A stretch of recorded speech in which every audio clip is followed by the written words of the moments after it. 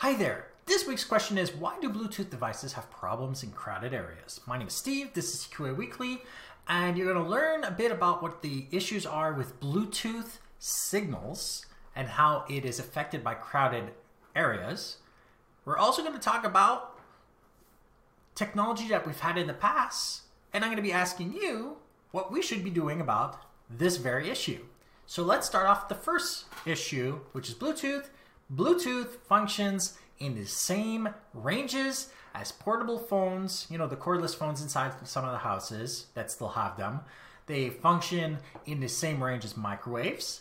They function in the same range as most Wi-Fi, especially if you have smart home devices. And there are a lot of other gadgets populating that area. A lot of Bluetooth and a lot of Wi-Fi devices just buzzing around all the time.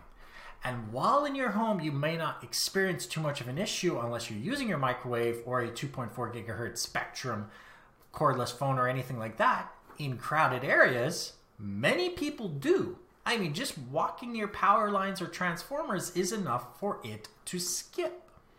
So the question is, what's happening? Well, the problem is electromagnetic interference.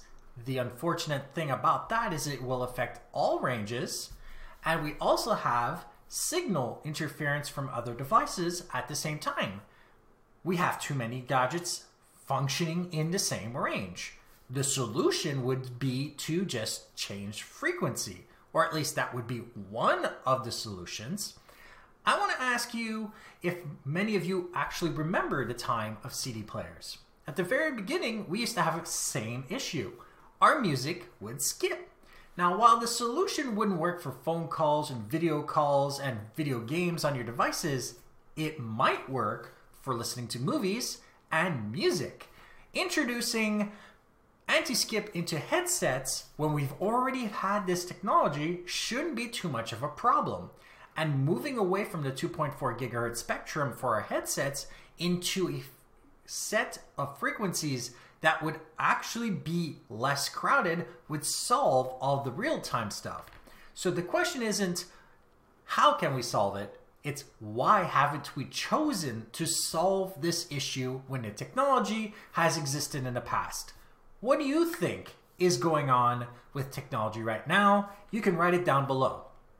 Now, if you want to like this episode, like it, dislike it if you didn't, share with those you think can benefit from this. And don't forget to subscribe. And if you have any questions, comments, suggestions for topics, email me at ask@tqaweekly.com or go to my website, tqaweekly.com, where you can see the show notes on this episode, past others, find other ways of subscribing, and use the contact form to email me directly. You can also comment down below. And of course, if you want to see me play video games, head over to twitch.tv/zaccess1981, where I play every Friday, Saturday, and Sunday from 7 to 9 p.m. Eastern. Thank you for watching, and goodbye.